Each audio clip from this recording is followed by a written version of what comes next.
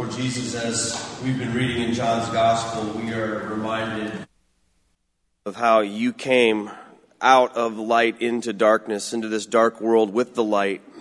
But Lord, we know that this world is filled with darkness still because many have turned away from that light. So Lord, we come to you today asking that we ourselves would be the bearers of your light in those dark places, knowing, God, that your will is that all would come to know who you are and to love you. So Lord, today we lift up those around us who need that special touch of grace, who need to know that you're real and that you're here for them. God, allow us to send that grace out everywhere we go. And we're thankful for the opportunity to do so. Lord, we're thankful for so many things. And we're here to worship you today. We're thankful, Lord, that we have a facility such as this to gather in a comfortable, safe place to worship you. We're thankful, Lord, for all those who work so hard to earn everything we have, Lord, in terms of our freedom and in terms of our privileges that we have here, God. And we ask today, Lord, that your Spirit would guide and direct everything that happens through our church as we prepare for this fall and all the people that will be coming through this place to learn and to grow. God, your blessing, Lord, we seek it on everything. We don't want to be just about the business of church. We want to be about the business of your kingdom. So, Lord, we ask today that you would be alive in us, alive in everything that we do. Lord, you are worthy, you are holy, and we bring our hearts to you today. God, those things within us that are causing us anxiety or fear, God, we lay them at your feet today, knowing, Lord, that we can trust you with all of our concerns and all of our cares. Father, we lift up those around us who are especially struggling with health concerns, Lord, or who have lost someone that they love. Lord, we lift up the family of Tom Telganoff, Lord, who passed away last week. We ask that you'd bring comfort to him, Lord. And we also pray for Scott Hardy, Lord, and his family as they mourn the passing of his father. Father, those who are grieving, Lord, are close to your heart. So we ask that you'd surround them with love. And God, if there are any who are struggling with issues of despair or loneliness, God, we ask that you would prompt our own spirits and hearts to reach out to those around us, that we might be your hands and your feet. Lord, most of all, we're thankful for Jesus. We're thankful for the sacrifice that was made on the cross. And as our choir just sang, we'll never know how much it truly cost. And God, we ask for forgiveness, Lord, for those times when we've looked away from that, or when we've become bitter about something, or that we've, Father, chosen the way of darkness and not the way of light. Lord, we seek your grace and your mercy upon our own lives today, knowing that your mercy is new every morning. So we come today seeking it. We come today offering our hearts to you. And all of these prayers, Lord, we lift in the name of your Son, our risen Savior, Jesus Christ, who taught us to pray, Our Father, who art in heaven, hallowed be thy name. Thy kingdom come, thy will be done, on earth as it is in heaven. Give us this day our daily bread, and forgive us our trespasses, as we forgive those who trespass against us. And lead us not into temptation, but deliver us from evil. For thine is the kingdom, and the power, and the glory forever. Amen. And Lord, we pray for Pastor Mike as he's returned from vacation, that your message would be spoken through him boldly and mightily, Lord. Fill him with your Holy Spirit, and allow our hearts and minds and ears to be open to hear and to be transformed by your words. It's in Jesus' name that we pray. Amen. Normally when we begin these moments, when we're in our worship setting, we will open the Scriptures and we will read a handful of verses from the Scriptures and base our time on that. Now today our scriptures are John chapter 1 through John chapter 9, and I thought it over, and I thought that would take an awful long time for Pastor Keith to read through all of that, and even though it would be useful and growing for us, rather than having one set of scriptures, you're going to see a number on the screens, and I'm going to fold them right into what I would call our review this morning. Before I get to that, I want to say two things. First, we had some great news come to us last week. You may have heard, as we've shared here, that we received a new district superintendent in July named Kiboko. And Kiboko's family lives here. I think they're even back here maybe, with us today. But I say that to tell you this, that on September the 27th, we get to host the installation service for Kiboko as our district superintendent. Now, there will be more details coming out on that, but I hope that you'll carve out some time for a wonderful time of worship and fellowship on September 27th in the afternoon here. And secondly, I was talking to Keith and a couple others this morning that are fighting with the allergies. Are some of you fighting with that? And it reminded me of a story a few years ago. I had something, a little problem in my throat, and one of my friends who's a pastor said, best thing to do, Mike, is just stick a cough drop in your mouth and just keep preaching until it's gone. And when the cough drop's done, you're done with your sermon. I said, that's great. And that worked for me for a long time. I tried that, I put a cough drop in there and I just preached until, the cough drop was all the way done. And then one time I preached about an hour and a half, and Teresa said, why'd you preach so long today? And I said, well, I got about an hour and a half in. I said, why isn't this cough drop thinning down a little bit? And she said, well, what happened? I said, well, it wasn't thinning down because I'd accidentally stuck a button in my mouth, and it wasn't,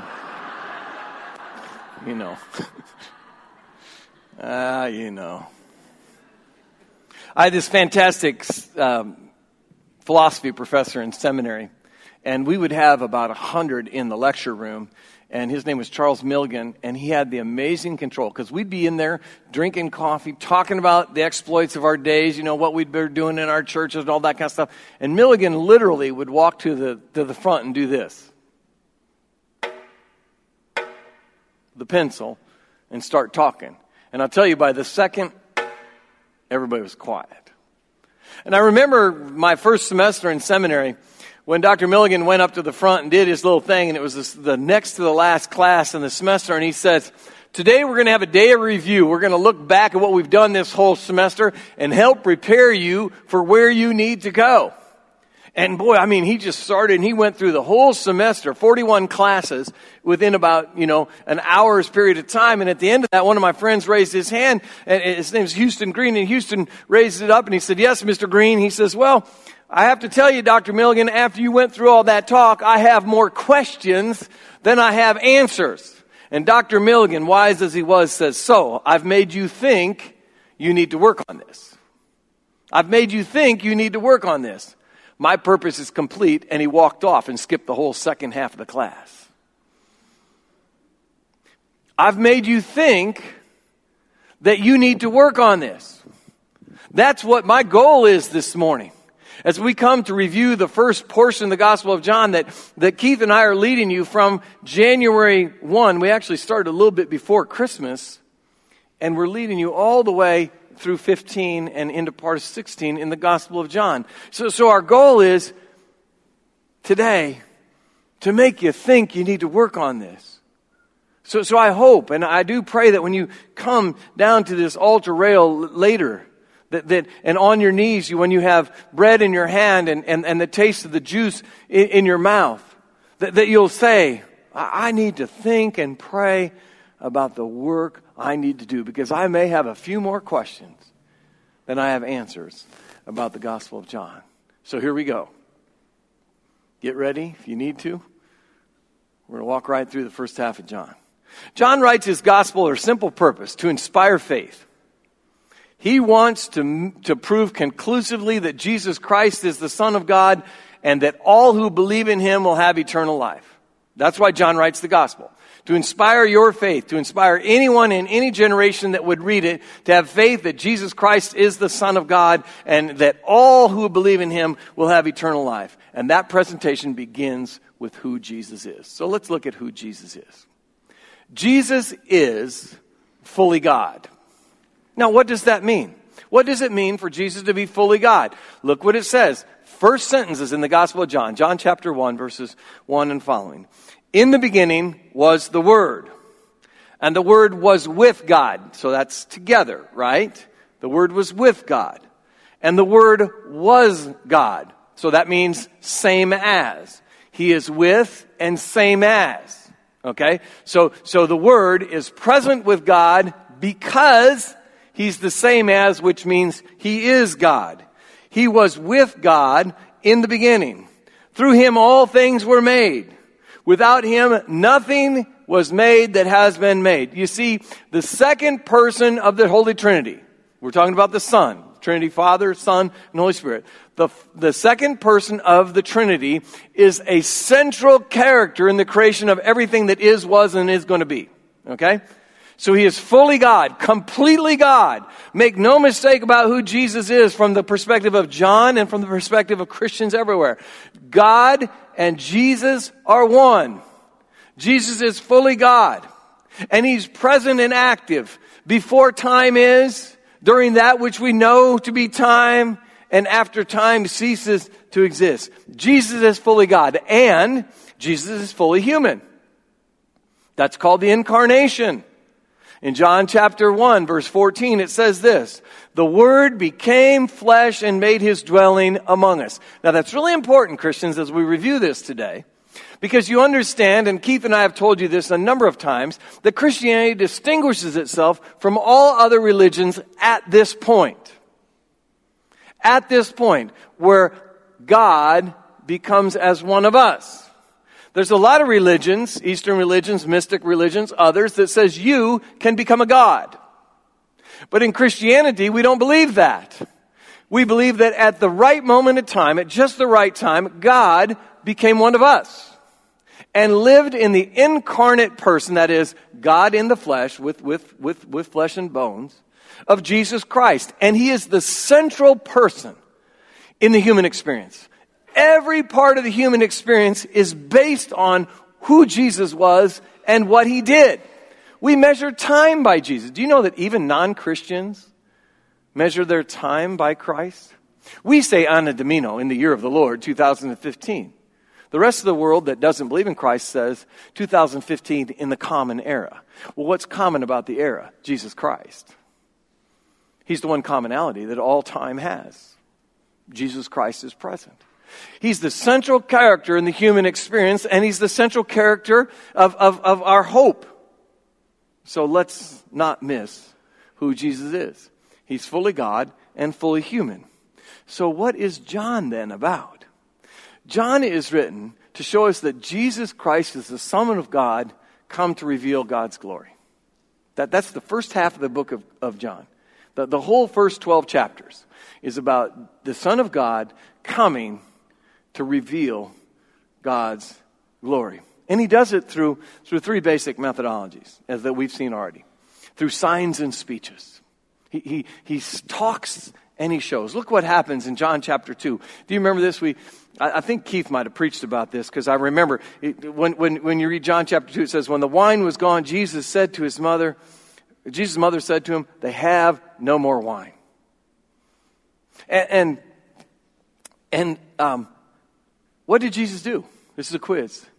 Let's review. What did he do? He made more wine. He made 150 gallons of water changed into wine. And it wasn't and I don't go in the Hy-Vee wine and spirit section very often, but it wasn't the down at the bottom, $2.98 Mogan David wine. It was the way down at the end of the wine section where Methodists never go.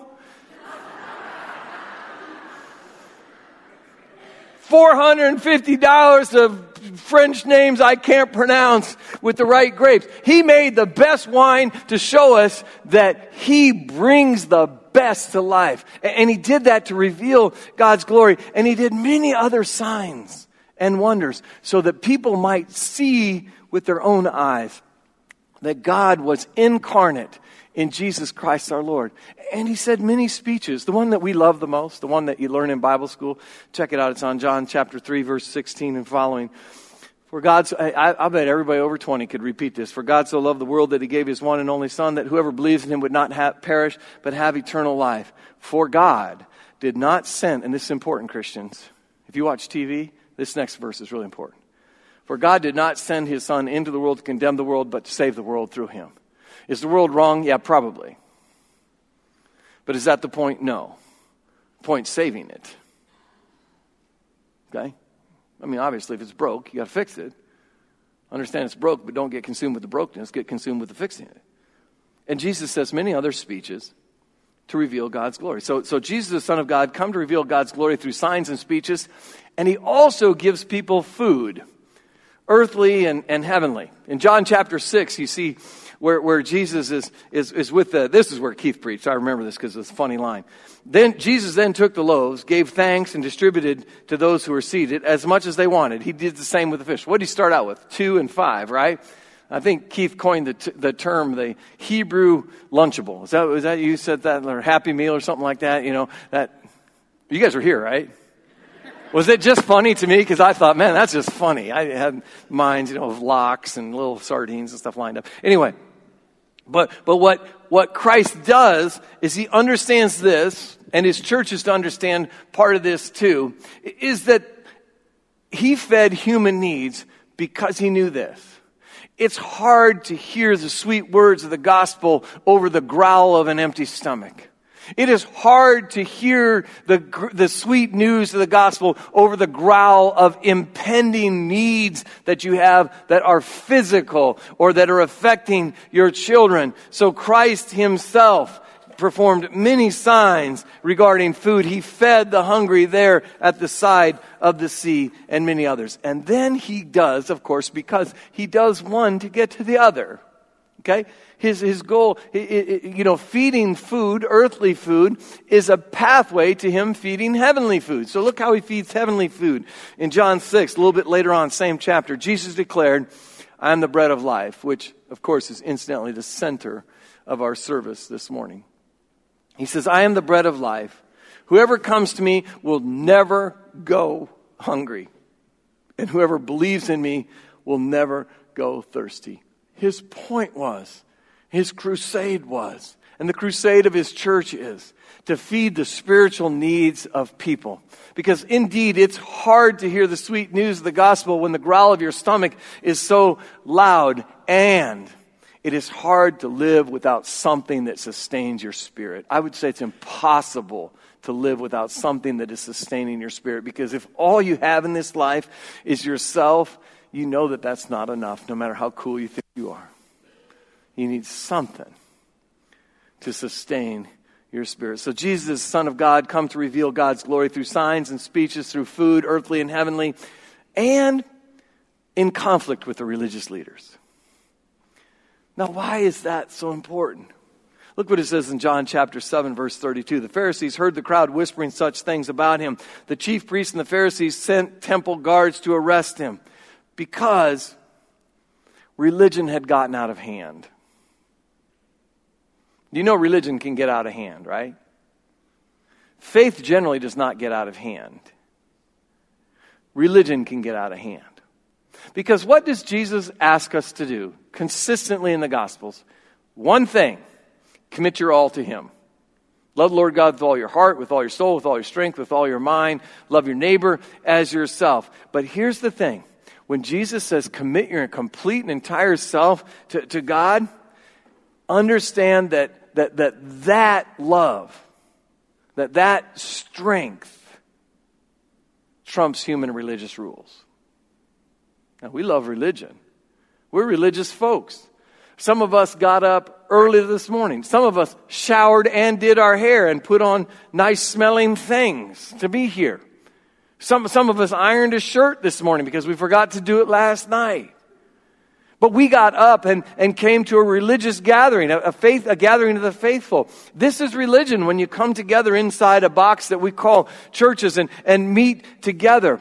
And fidelity to God is what religion was created for. I mean, human beings got together and said, we have this faith and Christ has given us this love and we need to organize a little bit. We need to get together so that we can have fidelity to the faith, that we can focus on the cross, that we can eat the bread and the juice, and so that we can worship God and that we can have our minds and eyes on Christ all the time, but from time to time.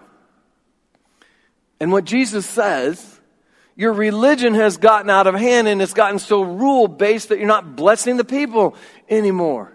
And so when your religion, and I would say that to any of you, when your religion loses its fidelity to God, you have to ascend beyond it. And that's what Jesus is saying. The religion of his day had lost its focus on God and was focused on the rules that were supposed to bring people to God. And they were no longer bringing people to God. They were just containing people and directing people and oppressing people. So he taught people of his generation, passed them to us, to ascend beyond it then. Ascend beyond religion all the way up to faith. And so the arguments that Jesus has with the Pharisees are not just to show that he's smarter and that he's God's son, but to show them that the point of all this is to have fidelity to God in all things. Now, I had a friend at Simpson, taught Simpson for 40 years, named Bruce Haddox. And we'd go through all this kind of stuff like this. And then he'd say, but the most important question when you get to know all this is you have to ask yourself, so what? So what? So what am I supposed to do about it? So what am I supposed to do about what I believe and about what I know? So what? So move. Move on his behalf. That's what the so what is. What are we supposed to do? We're supposed to move on his behalf.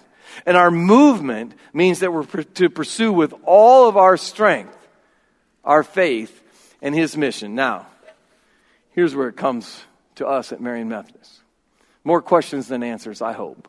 I hope every one of you kneel down today with lots of questions about what you ought to be and where you ought to be going, and less answers than you have questions. Here's where it goes.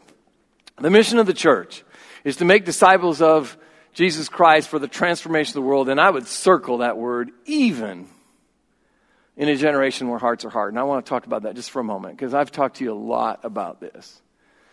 You know, we are living again, I will say, in the post-church, post-Christian world. But I am not post-Christian. I'm a Christian right now. And the reason I encourage you to circle even is to remind yourselves that that's not the way the culture is pointed, but it's very definitely the way our hearts are pointed.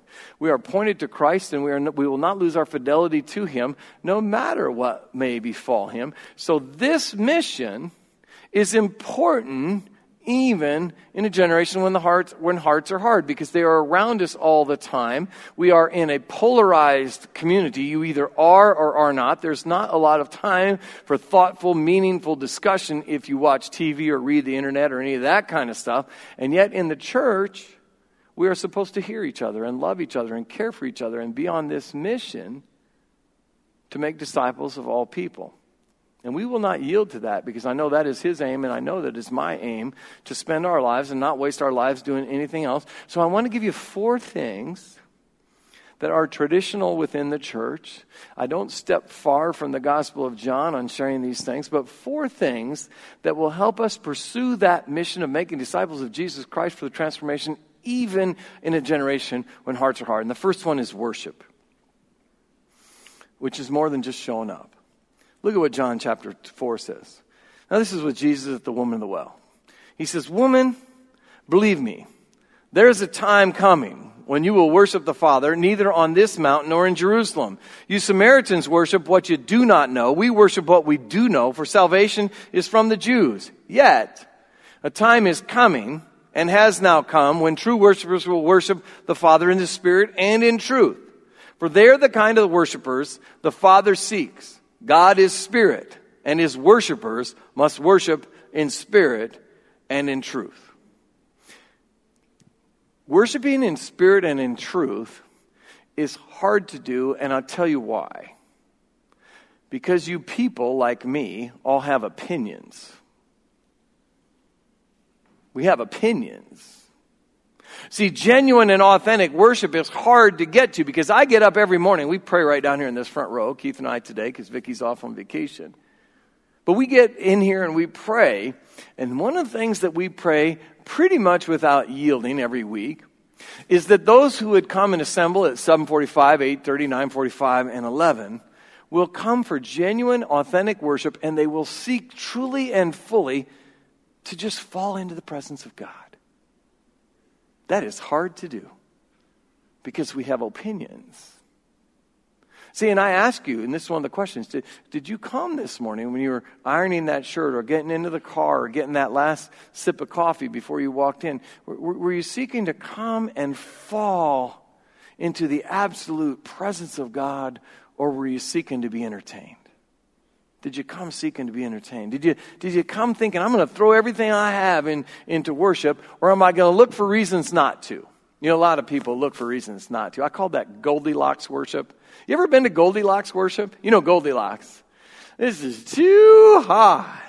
This is too cold. This is just right. I've heard Goldilocks worship all my ministry as a preacher. I have folks come in and say, these songs are too loud. These songs are too soft. These songs are just right. This sanctuary is too hot. This sanctuary is too cold. This sanctuary is just right. Pastor Mike, your sermon's too awesome.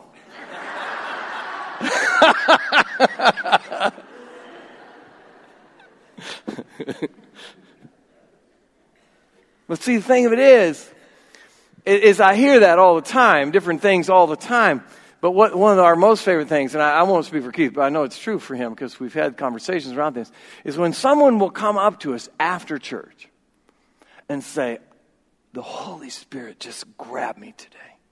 The Holy Spirit was so present in our worship. And, you know, we drive for that and we hope for that. And I also know that during that worship service, one of the candles quit burning and my microphone battery ran out. And the acolyte dropped the offering plate. And it was too hot or too cold in here. I'm like, how could the Holy Spirit work in here? Because the heart was ready for it to work in here. You have to understand that we always preach and listen to the gospel in places way finer than Paul or Peter or Jesus ever spoke in. You might think it's too cold in here. Go to Israel with no lid on the building. Just sit out in an open field, 5,000 of you, and listen to the world. There would be no bug control, bee control, any of that. Nothing would be perfect except the Holy Spirit. And so are you worshiping? I mean, here's your question in this item. Are you worshiping authentically and genuinely for spirit and in truth? The mission of the church is to make disciples of Jesus Christ for the transformation of the world, even in a generation when hearts are hardened, through worship and secondly, through Christian community. John chapter 6, at the end of the story of the feeding of the 5,000, from this time, many of the disciples turned back and no longer followed him. People began to leave Jesus. You do not want to leave too, Jesus asked the 12. Simon Peter answered him, Lord, to whom shall we go? I love that answer. Lord, to whom shall we go? You have the words of eternal life. Where would we rather be than right here? Where would we rather be than in a community? And so I ask you as a community, are you a community that reaches out to hug people? I mean, you may not be the real huggy, pat on the back kind of huggy kind of person. I don't know. But do you really reach to hug people that are broken?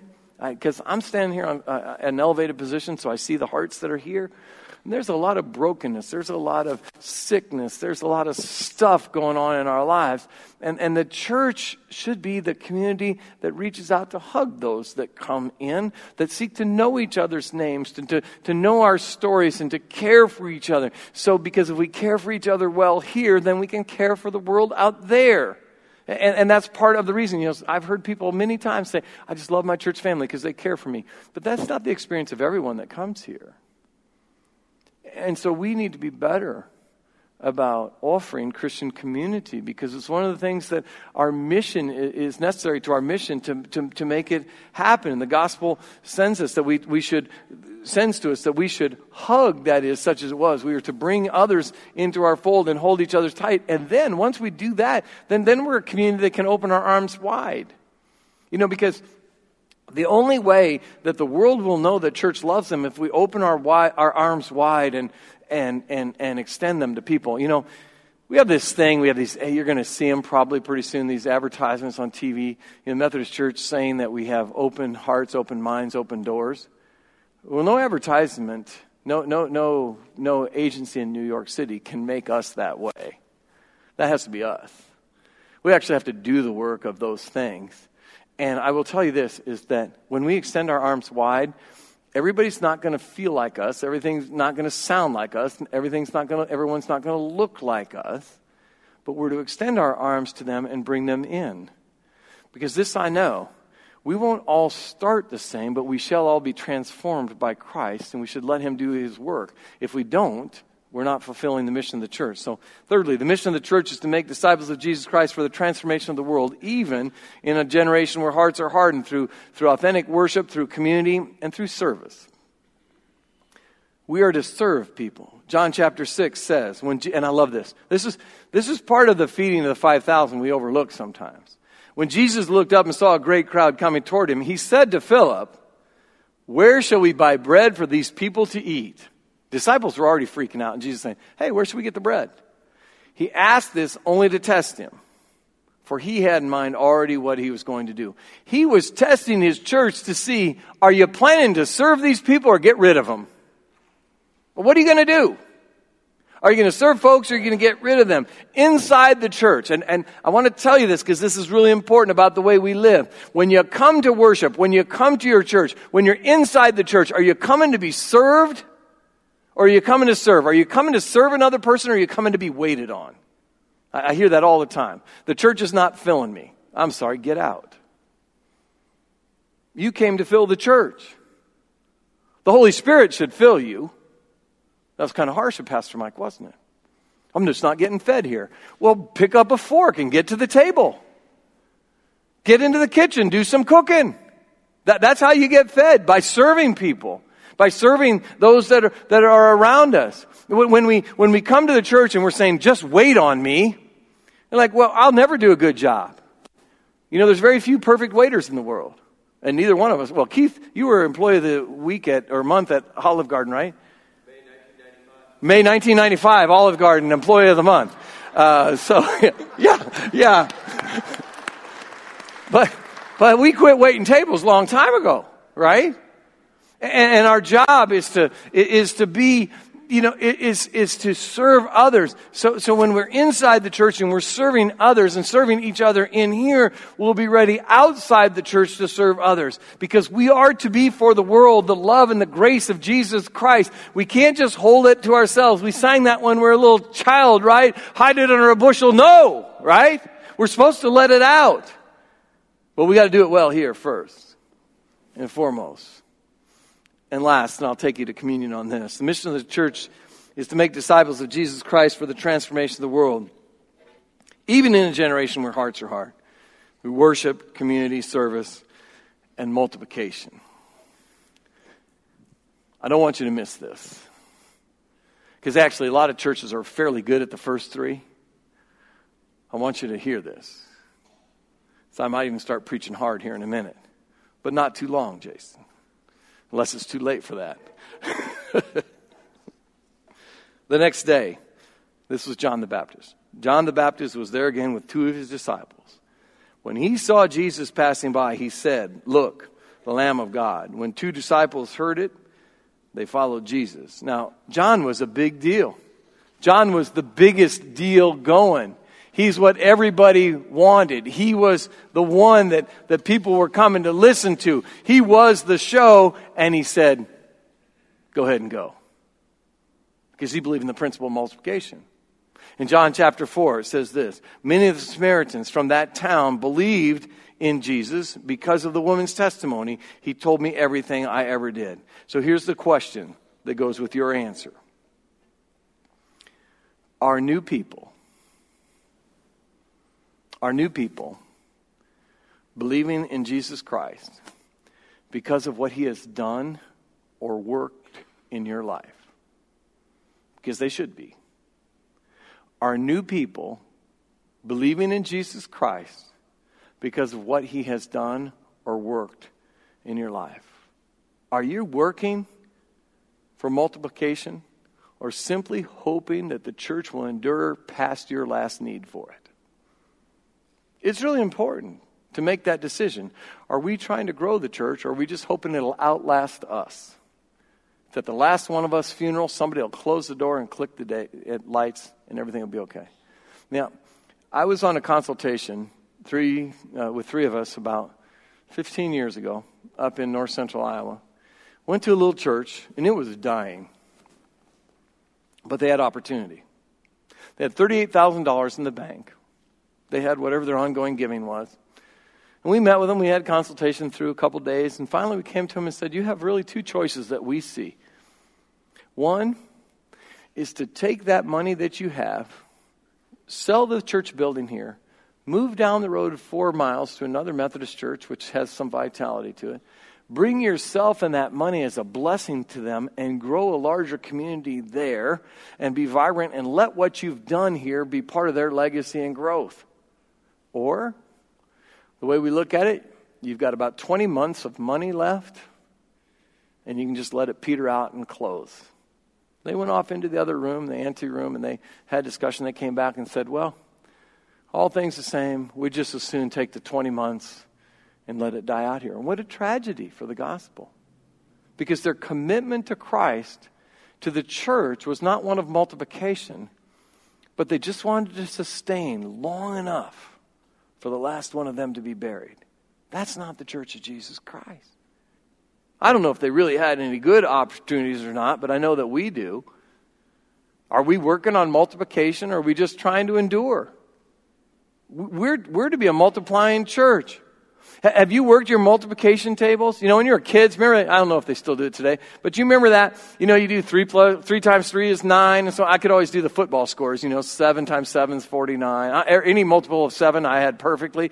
Took me a while to work on the rest of them and all that kind of stuff. But we worked on those so that when we got to class and the teacher said, what's 9 times 9? 81. What's 9 times 8? 72. And you can, fire them all out like that. We worked on our multiplication tables. And I asked you as a church, are you working on your multiplication tables? Are you professing? Do you see the need to work on these things? Do you have the commitment to say, I am committed to the fact that I will not let the church of Jesus Christ diminish and die, even in a generation when hearts are hardened, because the mission of the church is to make disciples for Jesus Christ that transform the world, and we only do that when we're growing. So am I committed to that? Am I willing to commit to that? Because I'll tell you this, because I talked to some guys this week that have been trying to evangelize one of their friends at work. Their friend said, I don't want anything to do with your Jesus, but I absolutely admire your commitment.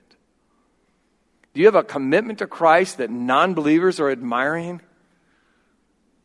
Do you? Do you profess the need? Are you practicing? I think it was Keith that started early on in this sermon series where we talked about practicing your Jesus story. Every single one of us that got up this morning and came to worship knows that we have a Jesus story, that somehow Christ has moved in our lives in deep and rich ways. And we have this Jesus story, and are we practicing it so we can tell it so that others might come to know Christ? You got to practice it. Like you practice your multiplication time. Some of us know 9 times 9 better than we know why we love Jesus. I, for a long time, had part of my premarital counseling. I'd say to a kid or a young person coming to be married, so you want to marry her? Yeah. Why? Because I love her. Okay, yeah, cool. Why? He always had some things. Are you ready for that? So you come to church? Yeah. Why? Because you love Jesus? Okay, yeah. Why? Why? Tell me why. Tell others why. Are you practicing that? Because to multiply, we have to. Because when the moment comes, someone will ask you a question.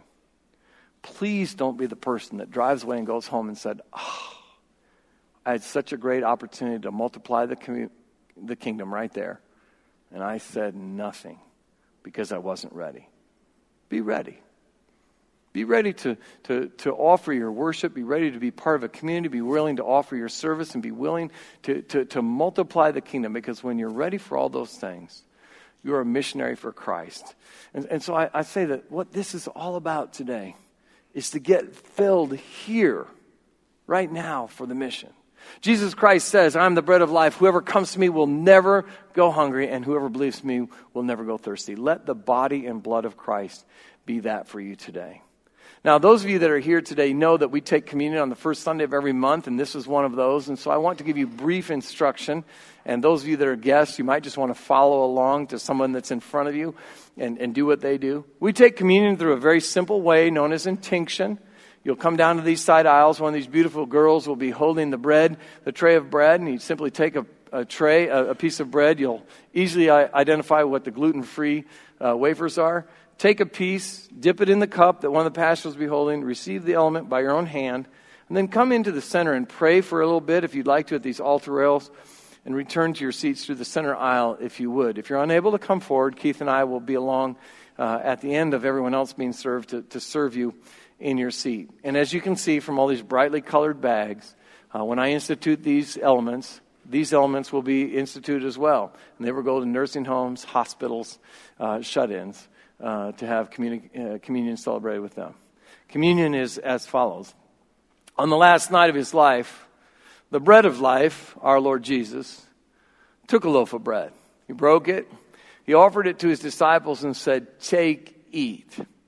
For this is my body. Just as you will see my body broken before you, eat this bread in remembrance of that. And after the supper and everyone had taken their fill, Lord Jesus took a cup, raised it to heaven in way less ceremonial way than we're doing today, and said, drink from this, all of you. For in this cup is the wine which represents my blood, which is shed for the forgiveness of you and for many. And as often as you eat this bread, drink this wine in remembrance of me. So this morning, friends, come with questions, seeking to be answers. Questions that can be answered by the Lord Jesus Christ and fueled in your life to live out every single day. Don't come just because we're forming a line, but come to receive the body and blood of Christ.